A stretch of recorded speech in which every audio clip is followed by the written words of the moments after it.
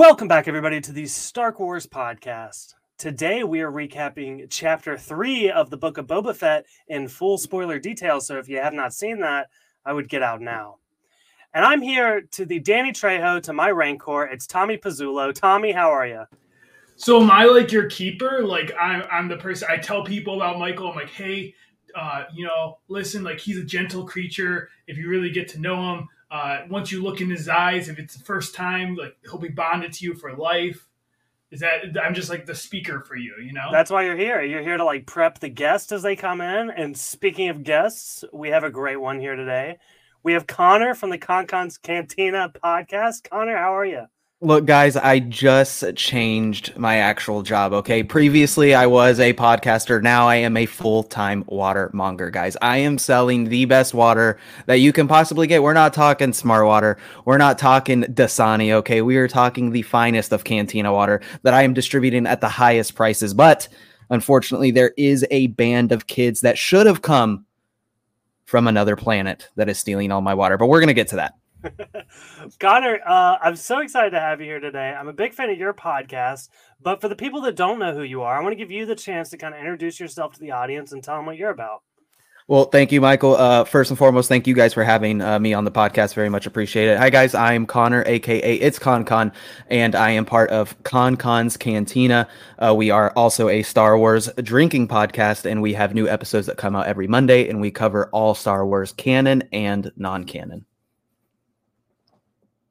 Well, awesome. Well, Connor, I want to get to what have you been thinking about this series as a whole? Like, I guess I'll go first. Like, of course, like I'm sure, like I don't know a single person that didn't like The Mandalorian, but I'm hearing a bit more mixed things on this series. So I'm curious where you stand.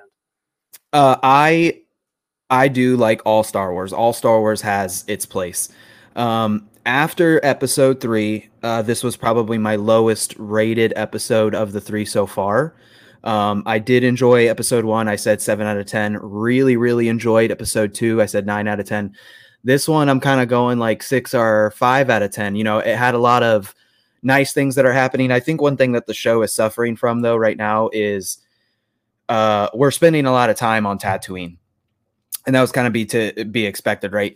But when you look at like cinema or TV shows as a whole, when a whole story is taking place in one or two places, which in this case it's Mos Espa or Jabba's palace, it really, really slows down the plot. So if the plot isn't moving at a even faster than it should be because you're not going to new places, it really slows down the show. Not in a negative way. I just think that it is the way that it is I think that because of drama with staffing and actors for Mandalorian season 3, and then Pedro going and doing The Last of Us, I kind of think that Disney was like, okay, look, guys, bring it in. We need somebody right now to do a show in like a week.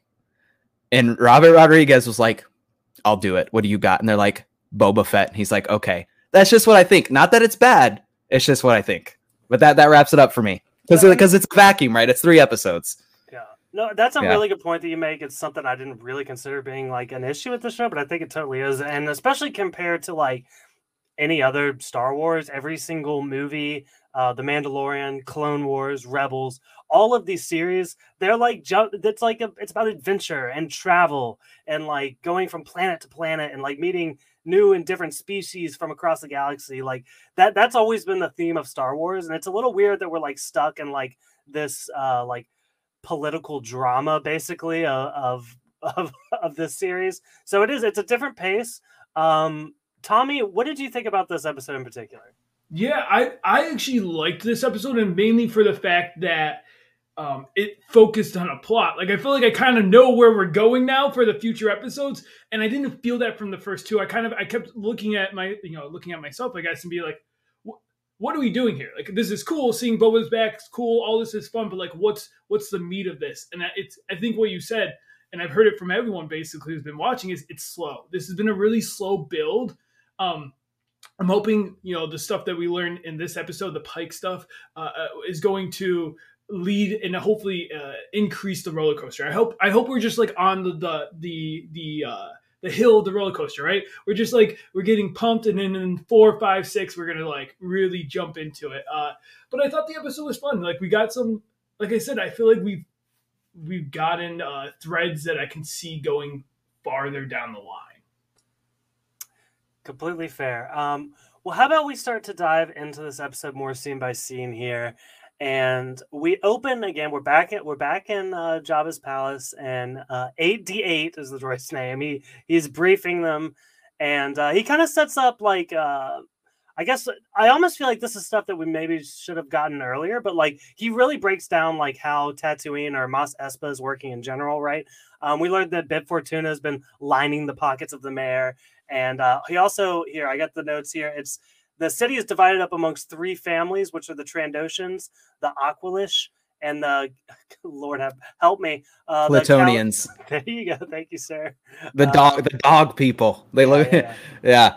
So what is this? Does this tell you anything, Connor? What do you think of this? Is this going to amount to anything?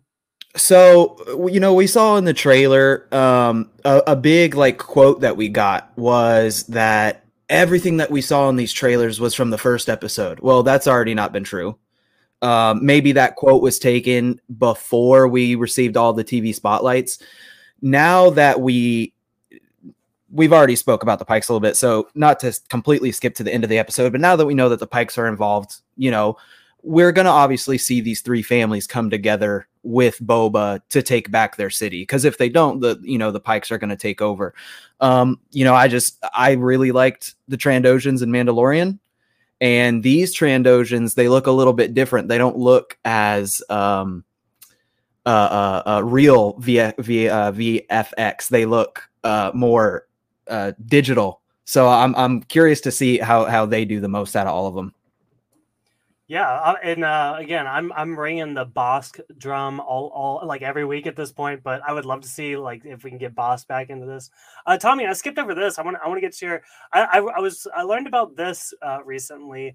It was the opening shot. We see like the spider-like creature. Do you know anything about this, Tommy?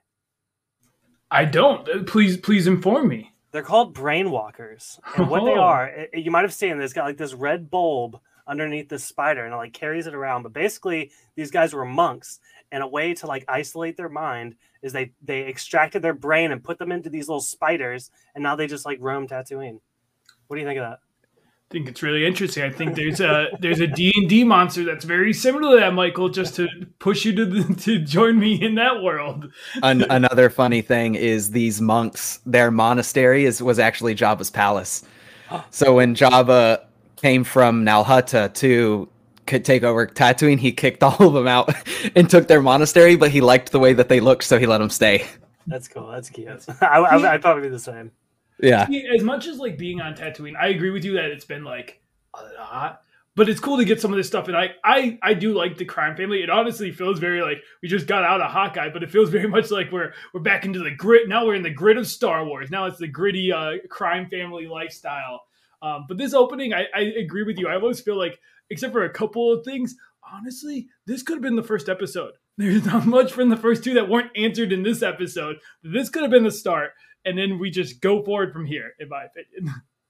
Yeah, it's curious. We'll get to like some of like the plot, like the plot like takes a heel turn at some point in this. But yeah, I'm interested to dive into that. But let's stop down here because Connor, I'm sure you're gonna have. You mentioned you want to talk about like some of the cameos here, or at least some of the actors that came in. Stephen Root. I don't know about you guys, but I'm a big Stephen Root guy. He comes in. He's our watermonger here, and he's tired of these pesky kids stealing his water supply. Look, guys, I have another confession. I was the watermonger, and then he came in, and he actually ran me out. I'm actually in Mos Eisley now is what happened. So, but anyway, I loved it. I heard some people not like it because they immediately thought that it was too comical, and they were like, "Oh, that's Marvel's arena," being like that slapstick. But I think that Star Wars needs more slapstick. Yeah, I don't mind it when we get a little cute with some of the stuff. Like I grew up on the prequels. Like for better or for worse, it's kind of inbred in me that like Star Wars has a bit of humor to it. So I'm not upset with that at all. But yeah, Stephen Root's character, the Watermonger, he wants him to solve this issue with these street thugs. So Boba goes, Tommy, I'm excited to like talk about this with you because this has been something we kind of been tracking. He's going to go talk to the street gang, and he's basically going to end up recruiting them, which is just about as big of a crime lord decision that he's made. Like, I know we've talked about, like, he's not a, like, what has he done? He's not a crime lord. Like, like, they say he's a head of a family. What family? He has no family with the Gamorreans, his kids. Like, doesn't make any sense. But I feel like now we're finally getting into the point where, like, he's actually making, like, real mob boss decisions. And I loved all this. Yeah, and he actually seems like he's capable. It seems like he was kind of going through the motions in the first two, and like this episode with this and even the Tusken Raider stuff, both things kind of show how he tried this once. It didn't work with the Tusken Raiders, and now and now we're seeing that like no, he may know a thing or two. And I did like how he handled this. That instead of he found a way, instead of just fighting, he's like, hey, if the problem is you don't have work, come work for me. I could use people. I only got, not that, 2 men and a bounty hunter. That's all I got so far. Yeah, I mean, from the Tuskens, it's obvious, and as we get further in the episode, Boba has learned unity that he never had before, really. The last bit of unity that we see Boba have is whether it's in Clone Wars or Rebels when he's running around with the other bounty hunters. And so now he finally has another family to call his own, and he learns that you need people to have your back. So I thought the conversation should have been a little bit more aggressive with Boba when he meets the street gang. Nice guy Fett and nice guy Boba, as everyone's referring to him as. But I did like he's a job creator now. Yeah, he attacked. He was mean to the Watermonger, so you better watch out. He might come for you and start being like, no, I'll take your water for half the price. Don't you worry about it. But yeah, exactly. Did anyone else also feel that this bike gang? They felt like they didn't feel like they fit in Star Wars. It's like they took them from like a steampunk world and we're like, all right, we're bringing you into Star Wars now. Well, I'm of 2 minds on this, right? Okay, so like first and foremost, like it doesn't look like they belong on Tatooine at all. Like I saw a lot of hate for like the colored bikes and everything, but like I don't think that's anti-Star Wars. I just think it's anti-Tatooine, if anything. But what I do like also is like I feel like there's a lot more to learn about these guys. Like it's not even just the bikes. It's like they have like this like posh style, right? They look like they've come from like the upper levels of Coruscant, right? Like I feel like there's more about these guys, and like I kind of like that, even if we don't actually learn it. That's true, because like the line where the guy's like, I paid a lot for this eye, like, and you were in debt for water, then I guess sell your eye. But I don't want to, listen, who am I to push someone to sell their own prosthetic eye? But Connor, what did you think of the gang? Yeah, I mean the gang.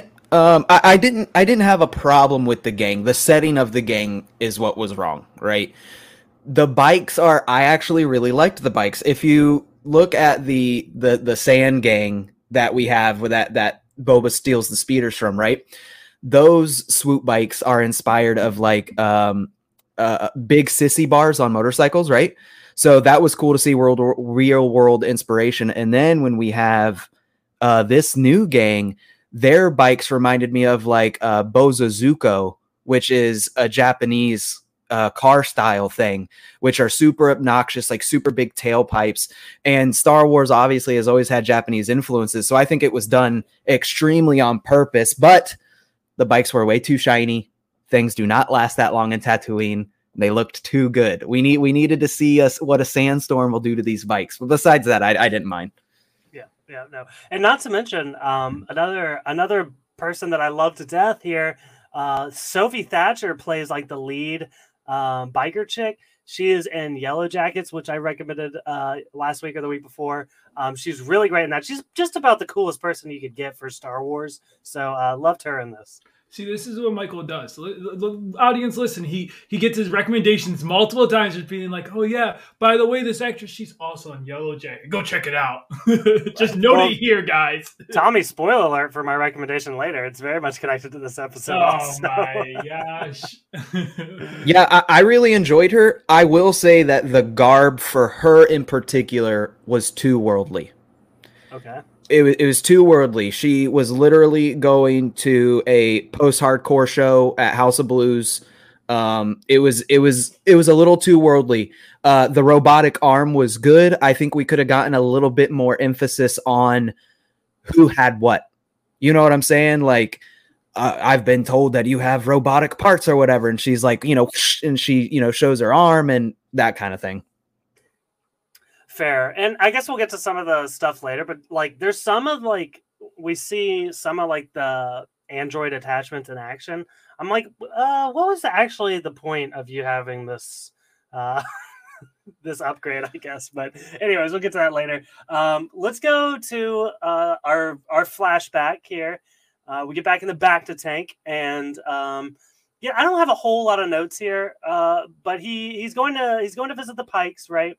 And we find out that there's like some conflict with this gang still. If I skip over anything, stop me. But I guess my big question about the entire flashback as a whole is, I don't know. I guess like I don't even know what I want to ask. I guess the question is, how big is this gang, this biker gang? Tommy, what do you think? The other gang, not the street kids. There's so many gangs in this. But yeah, I mean, I think that's like part of the flashback, right? The intriguing part of this is his connection to the Pikes, and this gang. But yeah, how he specifically mentioned in that conversation, like, there's more of us, of the Tusken Raiders. Like, this gang is puny, but like maybe it wasn't. Maybe it was bigger. And like, obviously we're gonna see them in the future, right? Like, that's the whole setup, is that like the Pikes, which we know are coming, and then probably this gang is still there, like they're heavy, right? Like this is their crew that takes care of business for them, which I think is like, now that makes the Tusken Raider flashback feel more important to me, because like if his relationship with them is now like relationship with the Pikes came from that, and like we get to see how that influences the future, now I'm okay with it. Like it makes more sense than just like, all right, let's see him bond with the Tusken Raiders for a while.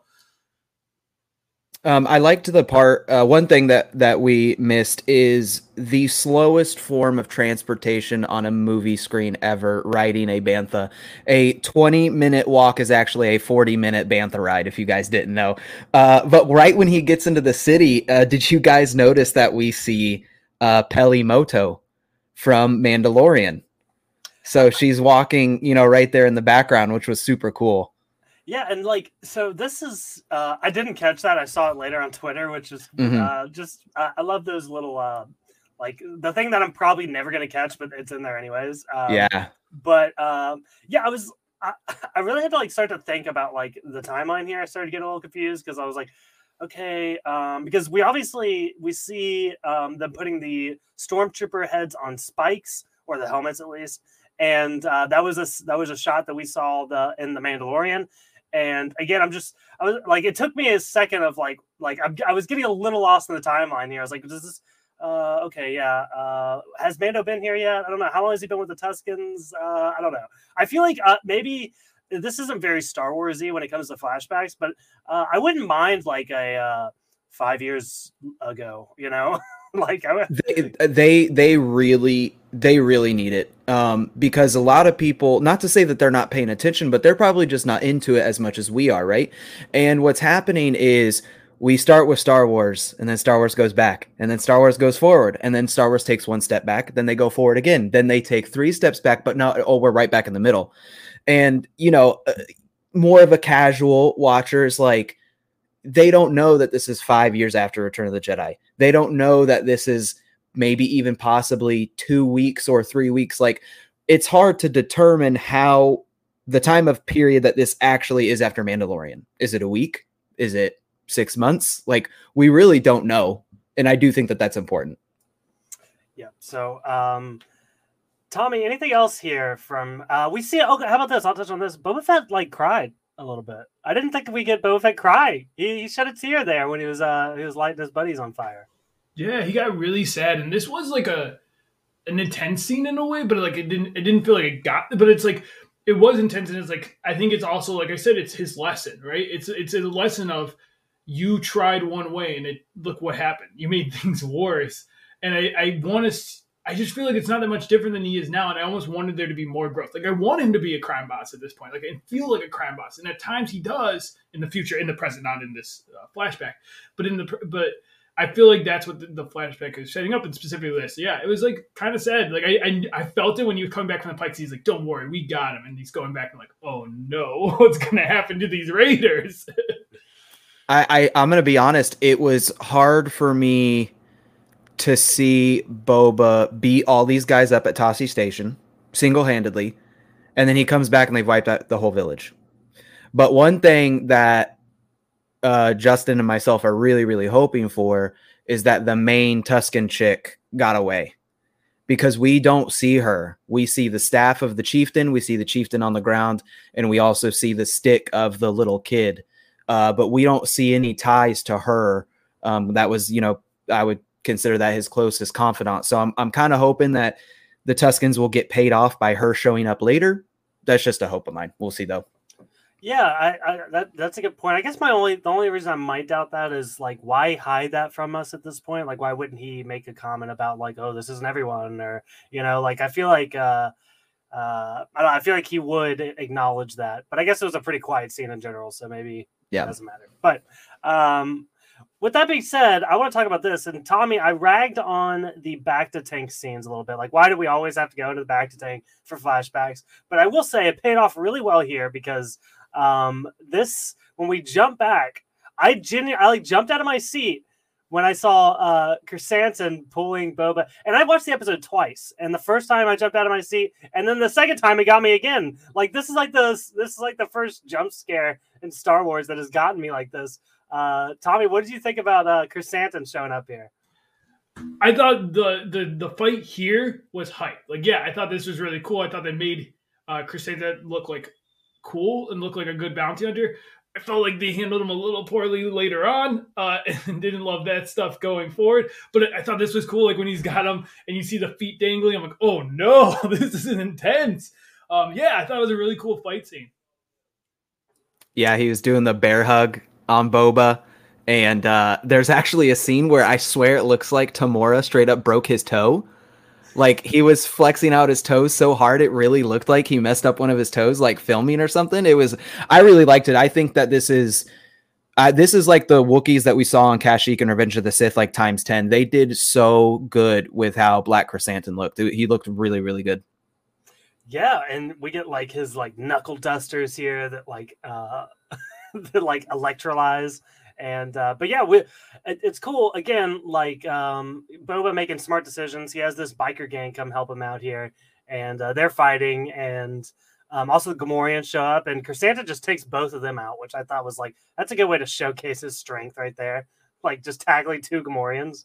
But yeah, so we get all this, and then they lead him into the main throne room, and he's conveniently standing over the pit there, and Fennec drops him into the Rancor arena area. So I don't know. I guess and this might be jumping ahead a little bit, but Tommy, do you expect we see Chrysanthemum again in the series? I hope so. I thought there was an easy plan to keep him around, and they didn't go with that. I think it's such a big reveal, right? Like, it was a big deal when he showed up for people who know the lore and know of him. And so I think to just have him as a one-off, just like show up for a couple episodes, I think that does it a disservice. Like, what was the point of bringing him back if you're just doing it for that little bit? I think he has to be more involved, in my opinion. But yeah, and then I guess the other question off it, how did you guys feel about how involved the Bite Gang is in everything? It really feels like this episode was like, hey, we want you to like the Bite Gang, so we're going to have them really help Boba out in a lot of situations in this episode. So it's like, they're useful, guys. Don't worry about it. They're definitely going to be useful to Boba. I thought it was cool because, like, the first thing that Boba says to the main girl is he's like, I'll admit you have guts, right? This chick just pulls out a stiletto and immediately stabs this giant Wookiee, right? So like, and to the Gamorrean, like, he goes after the Gamorreans. So that, to me, that was like, oh, Chrysanthemum realizes the Gamorreans are more of the threat. He goes after them. And then at the end, this was the thing to your comment about the payoff that we hope that we get more of BK. It's really weird. We get the Gamorreans, right? Boba, you get a job. And then we have the gang. You get a job. And then we have Black Chrysanthemum. And he's like, later. Yeah. Sounds back that way. I was like, what? Like, is it a budget thing? Like, I got to think of a real world explanation, because everybody that comes along, Boba's like, here, have a job. And then we have a big giant Wookiee who he has a history with, and that's it. Yeah. And it's, we get like, jump into the end here, like they mention like a Pike army, right? And they have to be prepared for war, right? And like again, thus far it kind of feels like he's building up his army a little bit. It's a small little litter, if you will, but yeah, you could really use, if you're preparing for war, that's a Wookiee I want on my side. So I don't know what happened there, but yeah. So we also we'll jump to the Hutt twins here. They show up, they bring a gift. And I just felt like I didn't really buy into this either. And this is like where a lot more of my complaints come in with the story. And I guess it's more dependent on where it goes from here. I'll be really annoyed though if this is the end of the Hutt twins. It feels really dumb if it is, so I don't think it is. But yeah, so they send Black Krrsantan to come kill Boba, and like it doesn't work, so they immediately give up and just give him a gift and leave. Like it just felt way too easy. I don't know. And one more, sorry, Tommy, one more thing. I know you got something to say. The female Hutt twin, she makes a comment about how war is bad for business, which is interesting because she also said that blood is bad for business in episode 2, and yet they still try to kill him. So I think they have an agenda here, but I don't know. Go ahead, Tommy. Yeah, I mean, I think so. In the episode they mentioned it is like, yeah, I think it's clear that the Hutts, because they also supplied him with the Rancor, they clearly want to boost his side a little bit so that they can take each other out. That's the Hutt's whole plan. So I definitely think we'll see the twins more. I think it very much, there's, at least right now, there's 3 parties that we need to focus on. It's the Pikes, the Boba, and the Hutts. And I think the show is specifically trying to make us not focus on the Hutts. Like, I think the show is trying to pull them away so that when it's revealed that they're like puppeting a little bit, I think that's my hope. Because again, I'm saying this not from a point of I know, it's more so I'm with you. I hope, because I think if the Hutts just really quickly were like, oh, we tried once and we know, so because again, to go with your point of time, it was like they captured him and then 2 seconds later the Hutts showed up with, like, it was very quick. I felt like obviously I can suspend my disbelief that there is more time in between, but I felt like, yeah, the Hutts have to show up again, right? Yeah, suspension of disbelief is a huge thing, and I'm glad that you say that. That's a big thing with myself too, because I said the exact same thing that Michael said. I was like, this seems way too convenient. Like, they send BK to kill him, and then they're like, oh, sorry. Justin pointed out that they specifically say that they sent BK, and immediately after they found out that they were being lied to. So that's why they were there so quickly with the Rancor, was to apologize if he did survive and BK didn't kill him. Once again, it still is convenient. It didn't have an amazing payoff. I unfortunately do think that this is the last time we see the Hutts. And the reason for that is, if you think of the Solo movie, when Dryden Voss is talking about all the crime syndicates, he talks about Black Sun, the Pike Syndicate. The Hutts are like never mentioned. Like, yes, they're the Hutt cartel. They're big, but I don't think they're as big as a threat as Crimson Dawn, Black Sun, you know, all these other big crime syndicates. They don't hold this fragile alliance. They're the ones that'll tuck their tails and run, you know, because blood is bad for business or war is bad for business. That's their whole thing, in my opinion.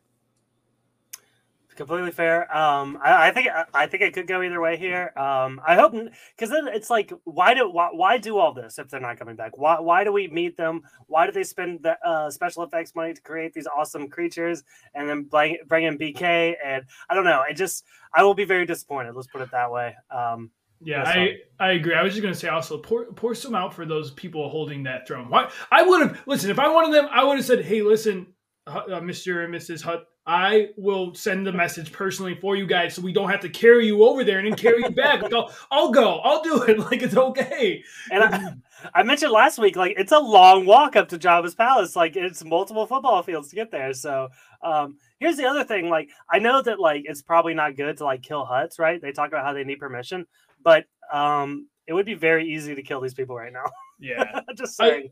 Going off the traveling though, like, they really need to invest in like a monorail between this and this, because like multiple times, multiple characters are going back and forth and back and forth. Man, there's got to be an easier way for this. Yeah. We don't even have like Slave One. We don't have like a speeder. Like they literally just walk. So poor guys. They got to get their exercise, man. They got to cut those calories. You see all the food that Boba's eating at the palace, man. That's true. You gotta walk that stuff off, man. True. Okay, but hey, let's talk about this Rancor. Connor, I'm curious to hear what you think about this new addition to Boba's palace. I thought the Rancor looked amazing. I think that there are things that are obviously digital, and there are things that are obviously being, practical. And I thought that all the digital stuff with the Rancor was top notch. I think the twins are also top notch. I mean, this is a TV show. This is not a movie, so the digital is up there. And then inside the pit where it's going to reside, that was obviously some practical effects, and it looked amazing. It looked really, really good. And it's super smart too that they made the Rancor dark to help with the illusion of making it look real. It was really good. I love the Rancor. I want it to have a name. It needs a name. Yeah, the Rancor was fun. And definitely also, like, now having watched Bad Batch, it does give you like a different feeling on the Rancors and stuff. And like, I will say Michael, you did bury the real star of Boba's team now. Danny Trejo's part of it. Yeah, buddy. So random. Like random. It works so well. Loved it. Yeah. Loved it. Yeah, and to go back on the Rancor real quick though, what I do think is interesting, for the Rancor, Boba, and the Tusken Raiders, I feel like there's a theme coming. And one of the themes that I'm getting from those stories is like, don't judge a book by its cover. Like very much with all three of them and like multiple other things. Like it's like they're the misfit toys, and it's like we're just gonna, the Rancor is just a killer. That's all. But it's like no, they don't have to be. They've just been trained to be. The Tusken Raiders don't have to be these black and white villains. It's like I think that's very much what the show is about. Is like these villains aren't just because that's how Boba was when he first, from the original series. It was like he's just a bounty hunter, and people loved it, but he didn't have depth to him. And now it's cool that they are giving us feelings to these characters a little bit. Yeah. So, Connor, do you know have we ever heard about this trick to like blind a Rancor before? Like I don't know. Is this like an addition to this show? This is new. So I don't know that we've gotten this in canon, but in EU Rancors, there's 3 different Rancors, and they come from 3 different planets. The largest Rancors are from Felucia. We actually learned that from the Force Unleashed games. You fight a big giant Rancor as Star Killer, and those are the really, really big ones. This is where I think that the trick is coming in. This is where this long play by the Hutts to kill Boba is coming in.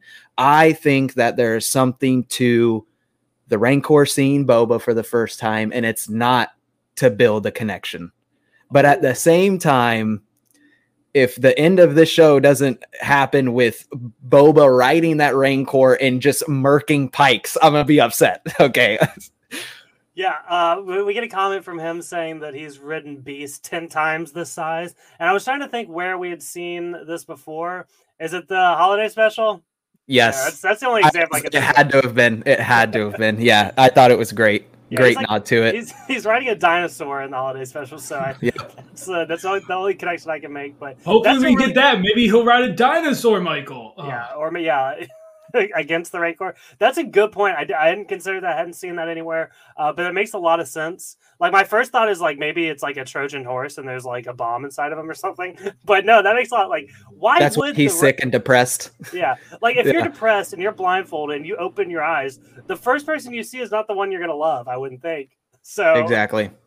One thing that Danny was holding, which was really cool, is he was holding a short version of the prodded end of Mando's pulse rifle. And if you look in the Mandalorian Visual Dictionary, it's the same rod that holiday special Boba had. And that end pulse part of the rifle is specifically designed for large beasts. So it was cool to see Danny's character have a small prodding version of it. It wasn't the rifle end of it. It was the end of it, no doubt, for the Rancor in case he needed it. Good point. I did not catch on that either. But yeah, so 8D8 shows up back here and talks about how they can't get a meeting with the mayor for, I can't remember how long it was, weeks, but 20 days. 20 days. 20 days, yeah. Boba's not having this. He's gonna go show up anyway. So we go back. We're gonna meet the Major Domo again. My favorite character in this series. So apologies. So Tommy's crazy corner. Come with me. I don't think the mayor is the person we saw before. I think this is the mayor. I think he's the mayor the whole time. I think it's going to be a big moment because man, they're really showcasing him way more than the mayor is. They're he's such a big deal. He's so charming. I love him every time he pops up on my screen. It's so good. Well, I like to think of him as more of a Littlefinger character. He does have a lot of power, and the fact that he is able to cozy up to the big bads and not necessarily have to have the baggage of actually making tough decisions. And also I feel like they're kind of keeping the mayor more low key, and I think it's the Jaws thing. The less you see him, the more scary he is, which I really appreciate. So I'm down. I'm kind of okay with them not showing him as much as they are, because I really do like the mayor too. He's awesome. But Connor, what do you think of this whole scene? I love the major guy. Dude's absolutely hilarious. I love what they've done with Twi'leks and all new Star Wars. They look so good. All of them. Quinn and his sister in Mandalorian, and now what do we have? We're up to 4 new Twi'leks in this series. They all look really good. His mannerisms are hilarious. The costuming is amazing. Going back to the mayor stuff again, to my earlier comment, I feel like it's the same episode over and over again. We find something out at Jabba's palace, we go see the mayor. We go back home, we go see the mayor. But we can continue on. I do love seeing him more and more, and I love the idea of him actually being the mayor. Love that. Never thought of that. Yeah. My only other thought is maybe he could join Boba's team. It seems like Boba's handing out coupons other than to BK, keep him out, but everyone else can join Boba's team. Yeah. So obviously, Major Domo is a little worried here because last time didn't go too well. Boba's going to find his way in one way or another. So he says, let me go talk to the mayor. He goes in, and obviously they follow him, and he has disappeared. And this is when we get our speeder bike chase sequence, which I've seen a lot of comparisons to Back to the Future 2 here. I don't know if I loved all this whole sequence. I felt like, again, it's not necessarily a problem with the biker gang. I don't know. It just felt very campy to me. Am I out of line here? 100% campy. The problem is not the biker gang. The problem is not the chasing. The problem, why was it 4 minutes? Why was it 4 minutes? It was so cool to see Boba jet down in front of him. We could have had a 1 minute chase scene. Boba jet down in front of him. He stopped the speeder. We still get the cool shot of her stopping her speeder bike. We could have cut out all of the linear shots that really took away the appearance of speed. And we could have had more of the quick shots and the wall rides, because that stuff was cool, right? They were the jumps and going through stuff, and them obviously showing that they can ride their bikes good. It was way too long. It was way too long. So I saw a comparison on the internet that this speeder that the Major Domo is driving was the same one that Han Solo uses in the opening of Solo. It's the same style, at least. And in that, the way they shot him using that speeder in Solo was so cool. He's drifting, and you get the feeling that he's going so much faster. And I really thought that, yeah, this felt a lot slower to me. And again, it went on not only in that it was 4 minutes, but it didn't look as cool to me. Tommy, what do you think of all this? Yeah, I think that the point of it's maybe a little too long. I think that's kind of where I think it was cool, but I think there was a point where I'm like, all right, this either catch him or don't. Let him escape or don't. Yeah. Yeah, it almost would have made more sense if he got away. Because where does it go now that they got him? He tells them that them finding out that the mayor is meeting with the Pikes doesn't avoid the end of the episode, which is all the Pikes land on the planet anyway. So him getting away would have almost made more sense. He would have been a character that we're kind of like what you said, a Littlefinger. he disappears. When does this chess player come back onto the board? Yeah, that was my thought. I felt like a lot of points in this episode, I'm like, okay, we might be done with this character completely. Like, I don't see where else we go with the Major Domo. I don't see where we go with BK. The twins as well is up in the air. Like, I feel like there are so many threads here. It's just kind of like, what I guess it's like, it's not a question of if anything will be picked back up, but it's like which ones. Where are we focusing at this point? Besides, we know the Pikes, but it's like a lot of episode 1 and 2. They were like, all right, you're done now. That's why I say this could have been the first episode. Listen, if you haven't watched yet, just watch this from now on. This is the first episode. Forget the first 2. But yeah, I agree with you guys. Like, it's like almost takes away from the moment of the Pikes coming off too, because it's like when we already got there, like we already know they're coming and it's connected to the flashbacks. We're already putting that together before we even get that. And it's almost, to me, it's only so we can get this scene with Fennec and Boba, because they need something to do with Fennec. In my opinion, that's the biggest disappointment for me. Is I just don't think they've done enough with her. Like, she just feels like she's there and not like actually a player on the field. Who the hell is Fennec? Like, at this point, honestly, who is Fennec? Like, I don't know anything about this character. I really don't. She's cool. I like her action scenes. We've gotten some stuff in Clone Wars and Mando, but at the end of the day, it's like I really don't care about this character. I'm just gonna be honest. I don't. Like, I need more. Yeah, I think that she had this cool advisor role that obviously they're trying to push, but unfortunately it's not coming off. She seemed way more of a threat in Mandalorian, and that's kind of been a narrative of the show. Is it's like I feel like they've been nerfed as characters for this show, but it has still only been 3 episodes. One thing that I was hoping that they were kind of going to establish is in the EU, when Boba comes out of the Sarlacc pit, he actually develops a form of cancer from the Sarlacc, and that's why he's so weak after he gets out. And I was hoping that they would do something with that, and maybe they will. Once again, we're only 3 episodes in, and that's why he needs the Bacta so much. But she has unfortunately been a disappointment. I still love the character, love her style, but she hasn't done anything. I think your point about the nerfing is really accurate, because like even with Boba, like we get Boba in Mandalorian and he's like doing so many crazy things, and then he comes in here. Has he won a fight on his own? I feel like his groupies have to come in and help every single time, and it's like it's the nature of any show, right? Like you have to bring him down because we need growth in that way too. But it does get a lot when it's like, man, you took down a lot of people in Mandalorian, a lot of like more impressive people than like some of these, Yeah, and I guess my thing is, and this is like a problem with a lot of like, we see this in Marvel a lot, Tommy. A lot of the like shows, it's like a lot of time. Like, I guess my best comparison most recently is like Hawkeye and Kate Bishop. A lot of times it's like, why are you two still together? Like just go on your way. Like, who cares? Like Fennec is a bounty hunter, right? Boba had hired her, but now she's just like along for the ride. Like, what is the job at this point? Like, it's not bounty hunting. So. She still owes him the life debt.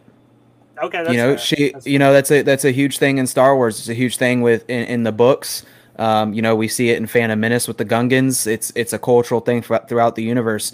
You made a Game of Thrones reference earlier, so I'll make one too. One thing that GOT did very well is in the beginning of every episode, we got a preview to things that were going to happen from where we saw them, and we do get that in Book of Boba Fett, but still it's not enough. Like, remembering, just like you said, like, why is she here?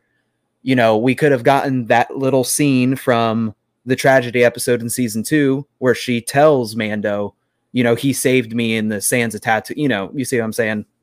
Yep. So I think we'll get, my thought with all these flashbacks we're getting, at some point we're going to see that conversation maybe. Because, like, I hear you about, like, it's a Star Wars thing. It doesn't, from what we've seen of her character in here and even in the little bit in Bad Batch, it feels like she's very much a loner. And, like, I just want to see that change, that pivot in her character. And I feel like we're just told it off camera, but we haven't seen how her perspective is changing to now I am loyal to Boba, from what we saw before, where she really played for herself, it seemed, a lot. I guess that's my other thing, Tommy. Again, talking about Hawkeye, that was 6 episodes. Like, I'm not like I have to like readjust in how my thinking, and that like we're not even halfway done with the series. It feels like it's gone on forever, but it really hasn't. So, well, we got a lot more to go here. Just to touch on like the last final moments of this episode. Obviously, we get the Pike arrival. We get our little our robot eye dude hanging out, camping out for these guys, and he reports back to Boba. Dumb joke here. dumb joke when he talks about keeping an eye out. I was like, all right, I get it. I liked it. I'll be honest. I liked it. Well, yeah. I wonder if it's improvised. Part of me does think like it was like the Boba was just like the actor was like, you know what? Tamora Morse. Yeah, Tamora was like, you know what? I feel bad. Like he in that moment was like, wait, I say the eye line, but like he doesn't. Yeah, he has one eye. Like I think it was, to me, it feels more improvised than an actual line they wrote. But like it's very cheesy to me, and actually it reminded me of the comment that Vader makes in Rogue One, where he tells him not to choke on his aspirations director as he's choking him, which I actually really liked that line, but I don't know why this one didn't work as well for me. Well, because Darth Vader being like a dad pun kind of like guy made sense to me. Like he's actually a dad, so he can he can make the dad jokes. He's been saving all them up since he couldn't use them on his own kids. He's like, I gotta just get these in whenever I can. Yeah, Fennec alludes to war though. I mean, so it's obvious to me now that war with the Pikes is where the show's going. This episode set up a lot of stuff. I need a banger for episode 4. I need a banger. I need it. I cannot deal with another like an arms dealer episode where we're like gearing up for war or something like that. I really need something to happen next episode. Well, and that's kind of what I'm worried about, Connor, because I'm not sensing that like I feel like the good halfway point of this series is right. Like they're preparing for war and they have nothing at this point. That I feel like next episode is going to be very much like we have to like get our order in place here. We have to like find the right amount of people to help us. Like I feel like we're getting another kind of like very political episode, for better or for worse. But Connor, I want to ask you this. How are they going to go to war? Like what is their army? Like where do they go from here in order to like have any sort of chance in a war? Let me indulge a comment that you made earlier, because this is what I'm really hoping. First of all, they have nothing to go to war with, nothing, unless everyone. Well, they're all dead, unless other Tuskens know of Boba, and he gets Tuskens to fight along with him, which would be amazing. I've really enjoyed the Tuskens in the show so far. In Solo, when they're about to do the train heist, Val mentions bringing in more experienced bounty hunters, Dengar, Bosk. Boba knows all of these people. So I would love to see some phone calls being made by Boba, get on the little Riscom, send out some transmissions to people. That's what I would like to see. I don't think that those cameos would be bad in any way, shape, or form. I think that more casual watchers would be like, oh, that's a cool lizard guy. Or, Dengar be a complete BA. Oh, he's cool. And then the hardcore fans are like, oh my gosh, we get to see Bosk and Dengar in action. That's what I'd hope, because they don't have much else. Yeah, as long as we get Cad Bane, I'm down. Right, Tommy? Yeah, no, bring him back. You always want him back. I think for me, I want it to build up. And I agree with you. I want 4 to be something. I do think, like we're saying, there's no army. I honestly think the move is not to show the Pikes here. Have the word, like, the Pikes are coming. Have that come later. We see them in, like, the war starting. But this could have been Boba Fett's, like, tour to get allies. And he's get him out of Tatooine, so at least we feel fresh. But maybe he's going to other syndicates. Maybe he's maybe it's the war of the syndicates. That's what I want. Like, not just Pikes. I want the war of the syndicates. Get them all in here, Like, I want that level of intenseness, because right now I'm feeling none really. Like it's like they're like the Hutt said, you're fighting for a planet like Tatooine. Like this is the stakes we're fighting on. But I don't know. Yeah. I mean that like I'm down for that. Like I don't like even you saying like a war of the syndicates like that like sparks some like can we get like a trilogy of movies about that? Like I don't want to like don't shove it into this show. Like I need more room for something like that. That's so cool. And not to bring up Solo again, but we get a taste of it in Solo, right? Kira becoming, the leader of Crimson Dawn. And then we have, Dryden talking about the other syndicates and what it is that they do. And this whole underworld that could lead into this bigger picture of Star Wars really, really could be something cool. I do hope that this leads up into something, or because we're not going to see Kira, right? The timeline just doesn't fit, like, you can't have Emilia Clarke come to, X amount of years and still be her. But maybe we get a mention of it, or maybe, we just get mentions of the other syndicates, which would really be nice. Yeah, there's still been, I've heard a lot. I mean, we've talked about it on the podcast. I've seen speculation online. I feel like so many people are, and not like, I've never really bought into the Kira thing, but like, I guess like just as much as I've heard it thus far, it's like every single time, like when the twins showed up this episode, they're like, there's another syndicate that's more. I'm like, is it happening? Like, yeah. And I guess my thing is like with Mandalorian, it's like, how old is Bo-Katan? Like Bo-Katan's supposed to be like what, like 55 in that, yeah. or something. So it's like, I don't know, the timeline. I'm getting to the point where I'm like, I don't even care, like if I really try to nitpick the timeline, I don't know, I'd probably be screwed. Yeah. But okay, guys, that brings us to the end here. Decent episode. I won't hate on it too much. But how about we do some recommendations? Tommy, do you have anything for us today? Yeah, I have a recommendation. Listen, you know what you should do? You should sit down and you should watch an episode of Full House in honor of the death of Bob Saget. That's my recommendation this week. I started rewatching a couple episodes in honor of him, and listen, it's very cheesy. It's as cheesy as you remember it. If you watched it as a kid, it's as cheesy, but there's some good gems in there. There's some good episodes. Okay. All right. I was a big Full House kid, so I don't think I've experienced it in a long time, but I grew up with it. So here's my recommendation, Tommy. You called me out on this earlier. I'm doing it again. We got Stephen Root in this episode, so it would be foolish of me not to plug my favorite TV show, Barry. Tommy, have you watched Barry? I have not. Oh, you got. So I hear Barry is awesome. Yeah, Barry's awesome. Stephen Root plays Barry's like, he's kind of like I don't know. He's not the bounty. He's the dude who hires the bounty hunter, basically. But this guy, it's about a hitman, and it's very funny. Like, it's a very funny show. I don't think you would necessarily it's kind of got like Breaking Bad vibes a little bit. I remember Bill Hader. Yeah, Bill Hader. Yeah. Now I know what you're talking. Well, about. he's kind of like a Dexter type character, right? Like he's a hitman. He tries to have like a normal life. He's trying to be like an actor. But at the so like there's a lot of comedy in that, but it's also very serious and it gets very dark as well. Which I really like, that juxtaposition of themes. So if that sounds like something that's up your alley, I highly recommend Barry. It's one of my favorite shows on HBO. So Connor, I'll throw it to you. What do you got for us? All right, my recommendation. A lot of people don't like the change of the EU, it's all gone and now we have new canon. If you're a book reader, and if you're not a book reader, if you do not have Audible, I do highly recommend Audible. No, it is not a sponsor. Absolutely love Audible. Read Star Wars Lost Stars by Claudia Gray. It is a point of view book of two characters.